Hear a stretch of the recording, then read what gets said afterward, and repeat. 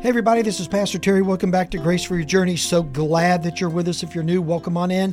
We are in John chapter 1, down in verse 14. This is sort of podcast part 2. We started it on the last one. So let me give you just a quick recap of what we talked about. Verse 14 says, "And the Word became flesh and dwelt among us. And we have seen His glory as of the only Son of God, of the Father, full of grace and truth." Now, we went back to John chapter 1:1, and we looked at some of the qualifications of this word, capital W-O-R-D. Okay, it's a noun talking about a person. And what we discovered is the Word was with God. That means He cooperated with God in everything God did. And then the Bible says He was God. So He was actually in His substance and nature the same as God the Father. And then down here in verse 14, we see that this Word became flesh and dwelt among us. Well, who did that? Well, of course, we know that that is Jesus, the Son of God, who is all God and all man. Now, why are we making such a big deal of this? And why does John spend an entire chapter really focusing on this one truth? Because the devil, the flesh, right, and the world wants Jesus to be different than He is. Okay, here's why I say that. One, the devil. The devil doesn't want us to be liberated from our sin, filled with the Holy Spirit, and able to walk free before the Lord and honor God and honor His Word. The devil's mission is two things: to keep you from the Lord, or to keep you ineffective after you come to the Lord. And so he doesn't want us to know that. So he really works hard to distort and to deceive us concerning the nature of Jesus Christ, right? Now, why does the world want this? Why do people around us want this to be true? People hate moral authority in their life. Understand that there's more people going to miss heaven, not because of conceptual ideas, but because of moral authority. If we believe John 1:14, that Jesus is all God and all man, right? He became flesh and He dwelt among us. He has moral authority in our life.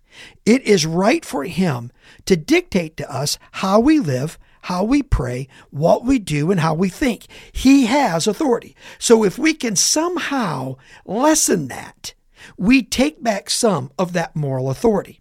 Now, so you have the flesh, the devil, right? You have the devil, you have the world, and you have the flesh. Why is it that our flesh wants Jesus to be different? Well, sort of the same idea. We want autonomy. We want guidance in our life. We want direction in our life. But you ready for this? We want it to come from ourselves. We want there to be a set way to live life and right and wrong outcomes that are predictable, that are determined, right, by our behaviors. We want that. We just want to be the one to orchestrate all of it. And so if Jesus is all God and all man in human flesh, then we lose that opportunity. And so we fight against it. So very early on, after Jesus' life, 5 heresies came to the surface. And I want to talk to you real quickly about what they are. The first one's called adoptionism. Okay, this is what it says. It says that Jesus was not pre-existent. He was not a pre-existent Christ. So back in John 1:1, when it says in the beginning was the Word, and the Word was with God, in the beginning was, okay, before the beginning, before things were there, as things were created, the Word was involved in creating everything. Adoptionism says, well, that's not true, because Jesus was not pre-existent. He was the first created being in heaven. Now, there's another heresy that's along with that called Arianism that says Jesus was simply a created being. Now, there's a group in our world, and I'm just going to go ahead and name them, called the Jehovah's Witness. And the Jehovah's Witness believe that Jesus was the first created being of God. There is no Trinity. He isn't all God and all man, even though John 1:1 says, in the beginning was the Word, and the Word was with God, and the Word was God. They deny that. Now, how do they deny that? They have their Bible called the New World Translation, where they change the articles. I talked about this a few podcasts ago, but I just want to mention it to you again, that in their Bible, it says, in the beginning was a Word. And this Word was with God and was a God. That's a whole lot different than how it actually reads in the Greek, isn't it? And so Arianism says that Jesus was created. Now, the Mormons also believe this. The Latter-day Saints folks believe that Jesus was a created being. He was a spiritual child of God the Father, God the Mother. That's right. And he was an offspring. And so there was a time when he wasn't, but God created him. Well, this is a heresy. This isn't true.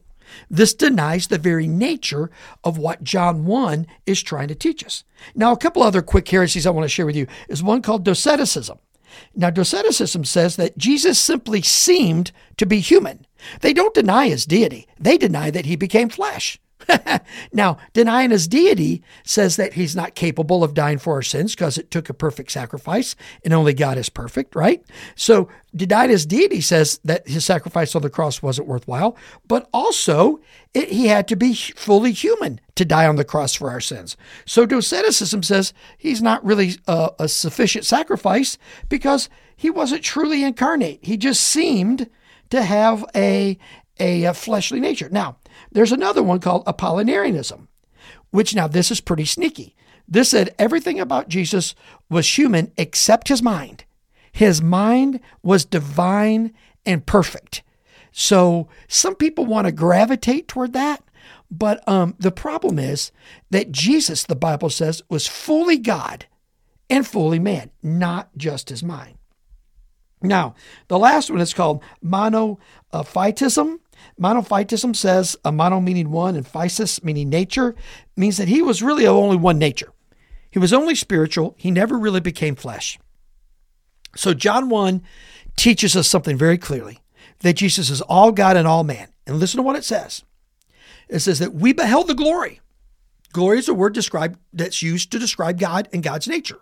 We beheld his glory, the very nature, the very shining forth of all of God's attributes. That's what it means. We beheld his glory, the glory as of the only Son from the Father, full of grace and truth. Join us next time, and we now see who Jesus is in his nature, all God and all man, and now we're going to see what he lived out on this earth, which is grace and truth. Come back and be with us next time, and I pray that you'll have great grace for your journey. Until then, let me pray for you. Father, we love you so much and thank you for today. Be with us as we live for you. It's in Christ's name we pray. Amen. Thank you so much for listening to this edition of the Grace for Your Journey podcast. I pray that it has been a blessing and an encouragement to you. Pass it around if you think it would help somebody. And we look forward to you dropping by again for another episode of the Grace for Your Journey podcast.